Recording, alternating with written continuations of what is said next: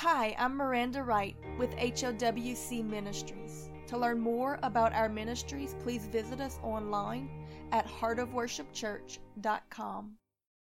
Even him, Jesus, whose coming is after the working of Satan, which will come with all power and signs and lying wonders, and with all deceivableness of unrighteousness in them that perish, because that they received not the love of the truth, that they might be saved. For this cause God shall send them strong delusion, that they should believe a lie, that they all might be damned, who believed not the truth, but had pleasure in unrighteousness. 2 Thessalonians chapter 2, verses 9 through 12. So let me break that passage down for you a little bit today. Jesus is coming back. He warned us of that time and time again throughout his earthly ministry. He preached it constantly to be prepared for the coming of the Son of Man and the kingdom of heaven. But also that time will not come until after a time of trial, tribulation, and temptation. You see, when Jesus was here, he had a 3.5-year earthly ministry. So will the counterfeit of him, which is that old Antichrist, have the same? A 3.5-year rule and reign of power and dominion, where Scripture tells us that he even succeeds in overcoming the saints. Yes, according to our opening passage, it says he will be allowed to have great power and to move in signs and lying wonders. So what does that mean? It means that in the same manner that miracles were used to validate the truth of Jesus' earthly ministry, so will miracles be used to validate the lies of the Antichrist's earthly ministry. So, with so great a deception being played upon the masses, backed up by the power of Satan, and the Holy Spirit no longer restraining that power, then how will you know the difference? You do what God said, and you test the spirits. So how do you do that, you might ask? You do what Jesus said, and you check the fruit that it is producing. If it is not leading you towards holiness, then it is not the leading of the Spirit of holiness, which is the Holy Spirit. If it contradicts the humble, selfless, sinless teachings of Jesus, then I don't care how accurate the word or miraculous the manifestation. It is only there to back up deception, counterfeits, wolves in sheep's clothing, and doctrines of demons. Yet many will cling to these things in the days ahead. Why? Because just like our passage said, they want to validate their unrighteousness. Because doing righteousness is doing what God says is right. That takes humility and a sacrifice of your pride, so that those who don't want to submit to the truth will embrace the lie. And God will allow the greatest deception of all time to overtake them. Why would the restraining power of the Holy Spirit allow this to happen? Because that God has already released the greatest truth of all time through Jesus to counteract it. Jesus is the truth, the way, and the life, and everything that we need to receive and believe was released and taught and demonstrated and proven through his life, death, burial, and resurrection. if the power of heaven manifested in the man Jesus is not enough to convince you to believe it, then what more can he do? He's not here to serve you. He doesn't have to prove himself to you either, any more than he already has.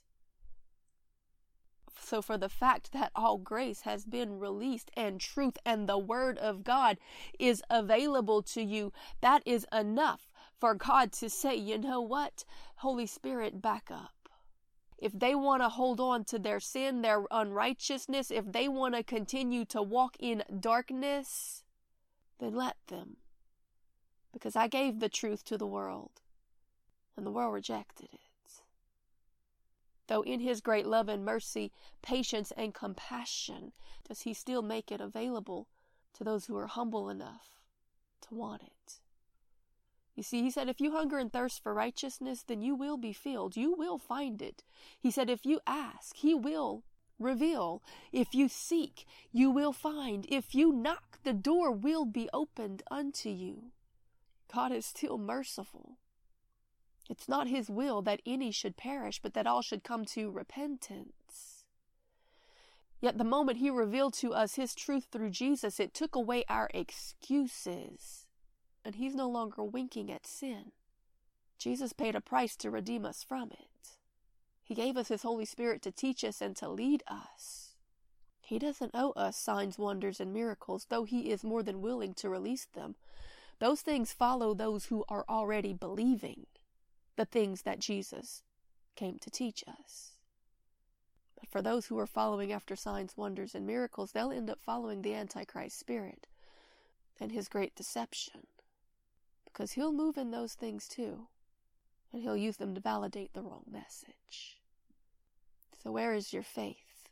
Is it in the spectacular? Is it in the giftings? Is it in goosebumps and manifestations? Is it in men and crowds and goosebumps and manifestations, or is it in the words and teachings of Jesus? Is it in the fruits of his spirit, his characteristic, the only thing that he told us would actually be an evidence of whether or not we had the real thing, or if we were a wolf in sheep's clothing? So now we have to make our decision.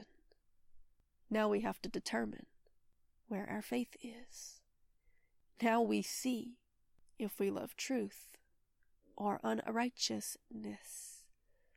Now we lay down our lives and our pride and our ambitions to follow Jesus, or we follow after the Antichrist spirit and eventually the person of it, with all of his temporary majesty and manifestations. 1 John chapter 4 verse 1 tells us this: Beloved, believe not every spirit, but rather try, which means to judge or examine or test the spirits, whether they are of God, because many false prophets are gone out into the world. And Jesus himself tells us in Matthew chapter 7 verse 15, beware of false prophets, which come to you in sheep's clothing, but inwardly they are actually ravaging wolves. Every tree that brings forth not good fruit is cut down and cast into the fire, whereby you shall know them by their fruits. The Lord God tells us, warns us, commands us to judge the fruits, the character of those around you, especially those that you allow to speak to you, to teach you, to lead you, to influence you. 1 John chapter 3 verse 7, we read this: Little children, let no man deceive you. He that does righteousness is righteous, even as Jesus is righteous. In this are the children of God manifested, and the children of the devil, that whosoever doeth not righteousness is not of God, neither he that loveth not his brother. You don't have the right to hold a grudge. In 2 Corinthians chapter 11, verse 2, we read the words of the Holy Spirit of the living God speaking through Paul when he tells the church that I am jealous over you with godly jealousy. For I have espoused you to one husband, being the bridegroom, Jesus Christ, that I may present you to him as a chaste virgin. But I fear that lest by any means, as the serpent beguiled Eve through his subtleties, so that your minds also might be corrupted from the simplicity that is in Christ. For if he that cometh preacheth another Jesus, whom we have not already preached to you, or if you receive another spirit, which you have not already received at salvation, or another gospel, that you might fall for it, and follow him, who is a false prophet. Paul was warning this church who had received the truth, the same truth that was given to me and you in the holy word of God. They had been saved. No man can come to salvation without receiving the Holy Spirit. That's what Jesus explained to Nicodemus when he said, you must be born again. You must be born of the Spirit. And yet there were those who were coming saying, you need something different. You need something more. You need something from me that you didn't get from the Lord. You need my special anointing. You need my special gifting.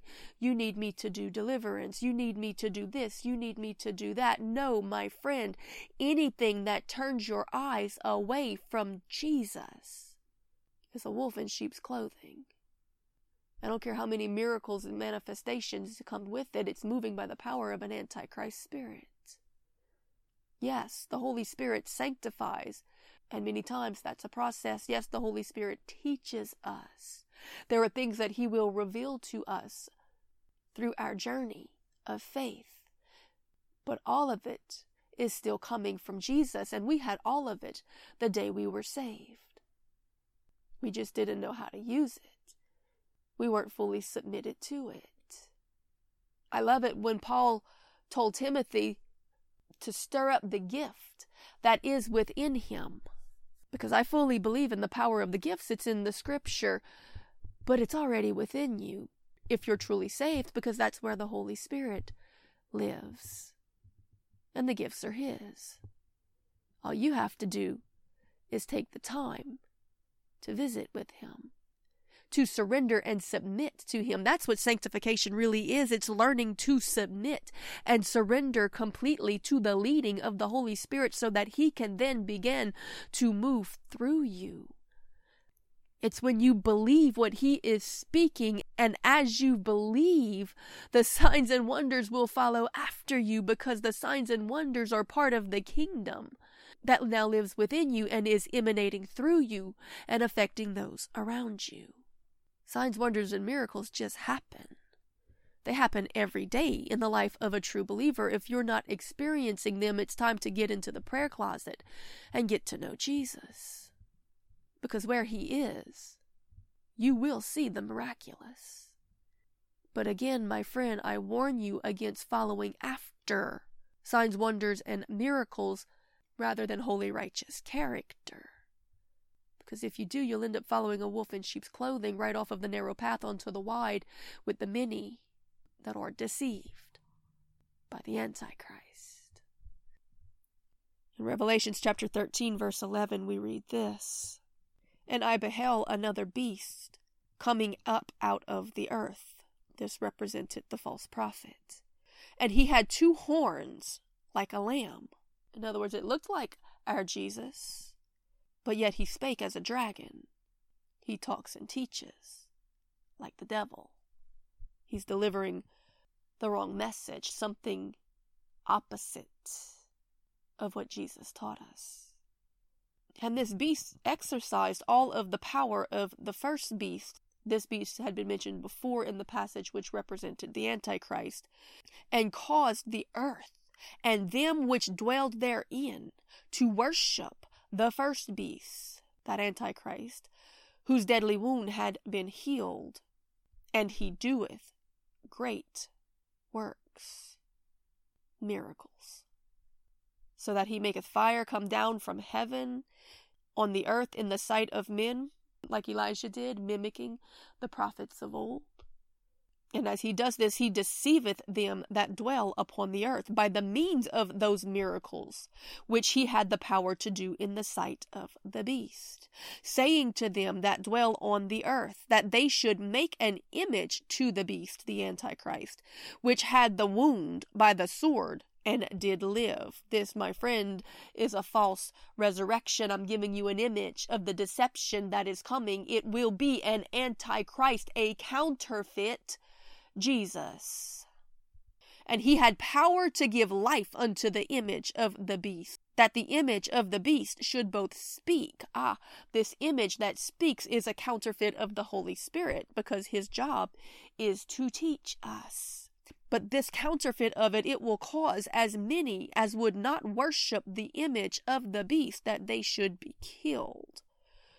So that we see that while the Holy Spirit was given to us by the death and resurrection of Jesus to speak to us the truth and help us to be a witness, which literally means martyr in the original text, of that truth, being willing to even die if we need to maintain and to spread that truth, the teachings of Jesus, we see that those that follow the words of this counterfeit version of it will kill, to stop the truth and to spread and to maintain its deceptions. It is literally the opposite of the selfless sacrificial teachings of Jesus. The passage continues by saying, and this beast will cause all, both small and great, rich and poor, free and bound, to receive a mark. The Bible tells us that the saints of God are sealed by the Holy Spirit. Yet here we see that the deceived are sealed by this beast. They receive a mark in their right hand and in their foreheads. I don't have time to get in the teaching of this, but my friend, I assure you of one thing, that this is a demonic counterfeit of the Shema, the sign of the marriage covenant. In the Old Testament, God had given a commandment, and they were to write it down and strap it to their hands or to their foreheads as a constant reminder that they were in covenant with God, that they were his bride, and trusted in his word. Yes, the world will face a great deception, and it will be deeper than most people can imagine. It says that if you don't take this mark, you will not be able to buy, sell, or trade.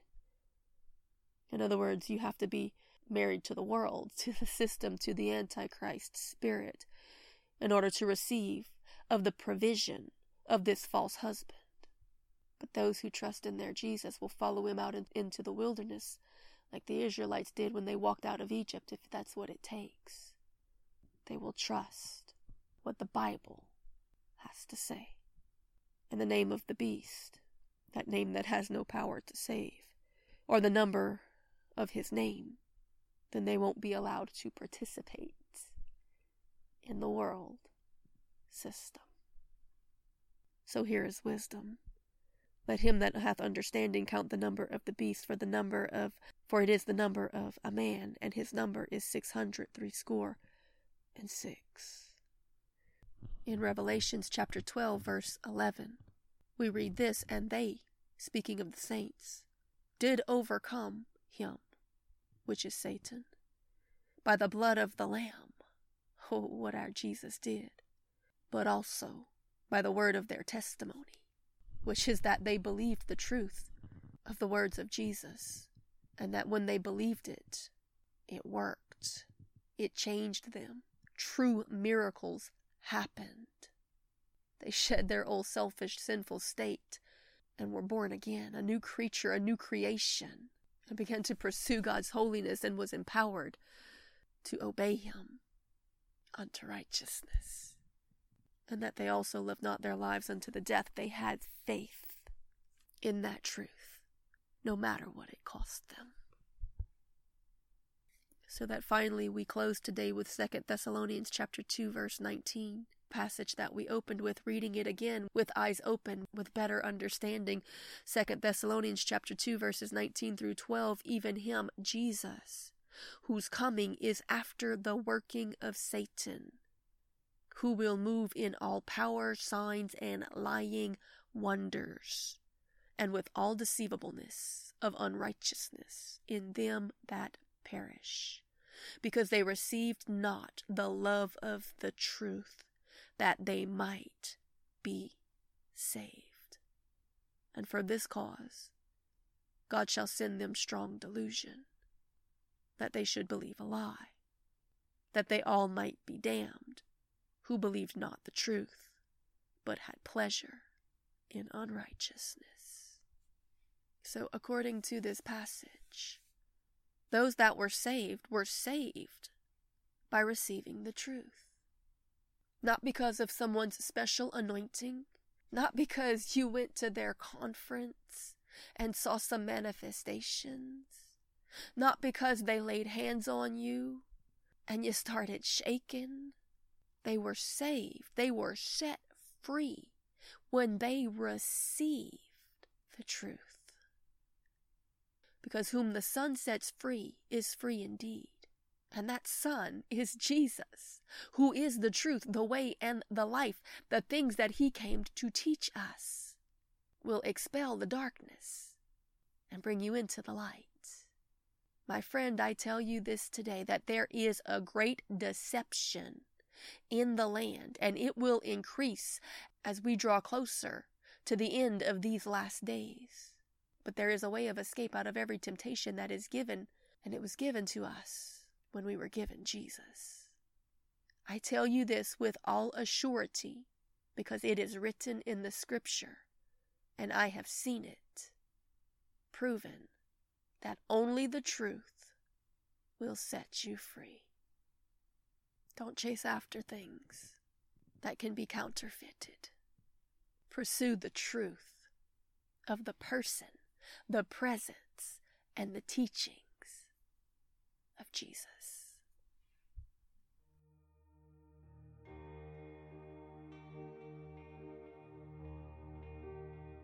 This message was brought to you by HOWC Ministries. To learn more about our ministries, please visit us online at heartofworshipchurch.com.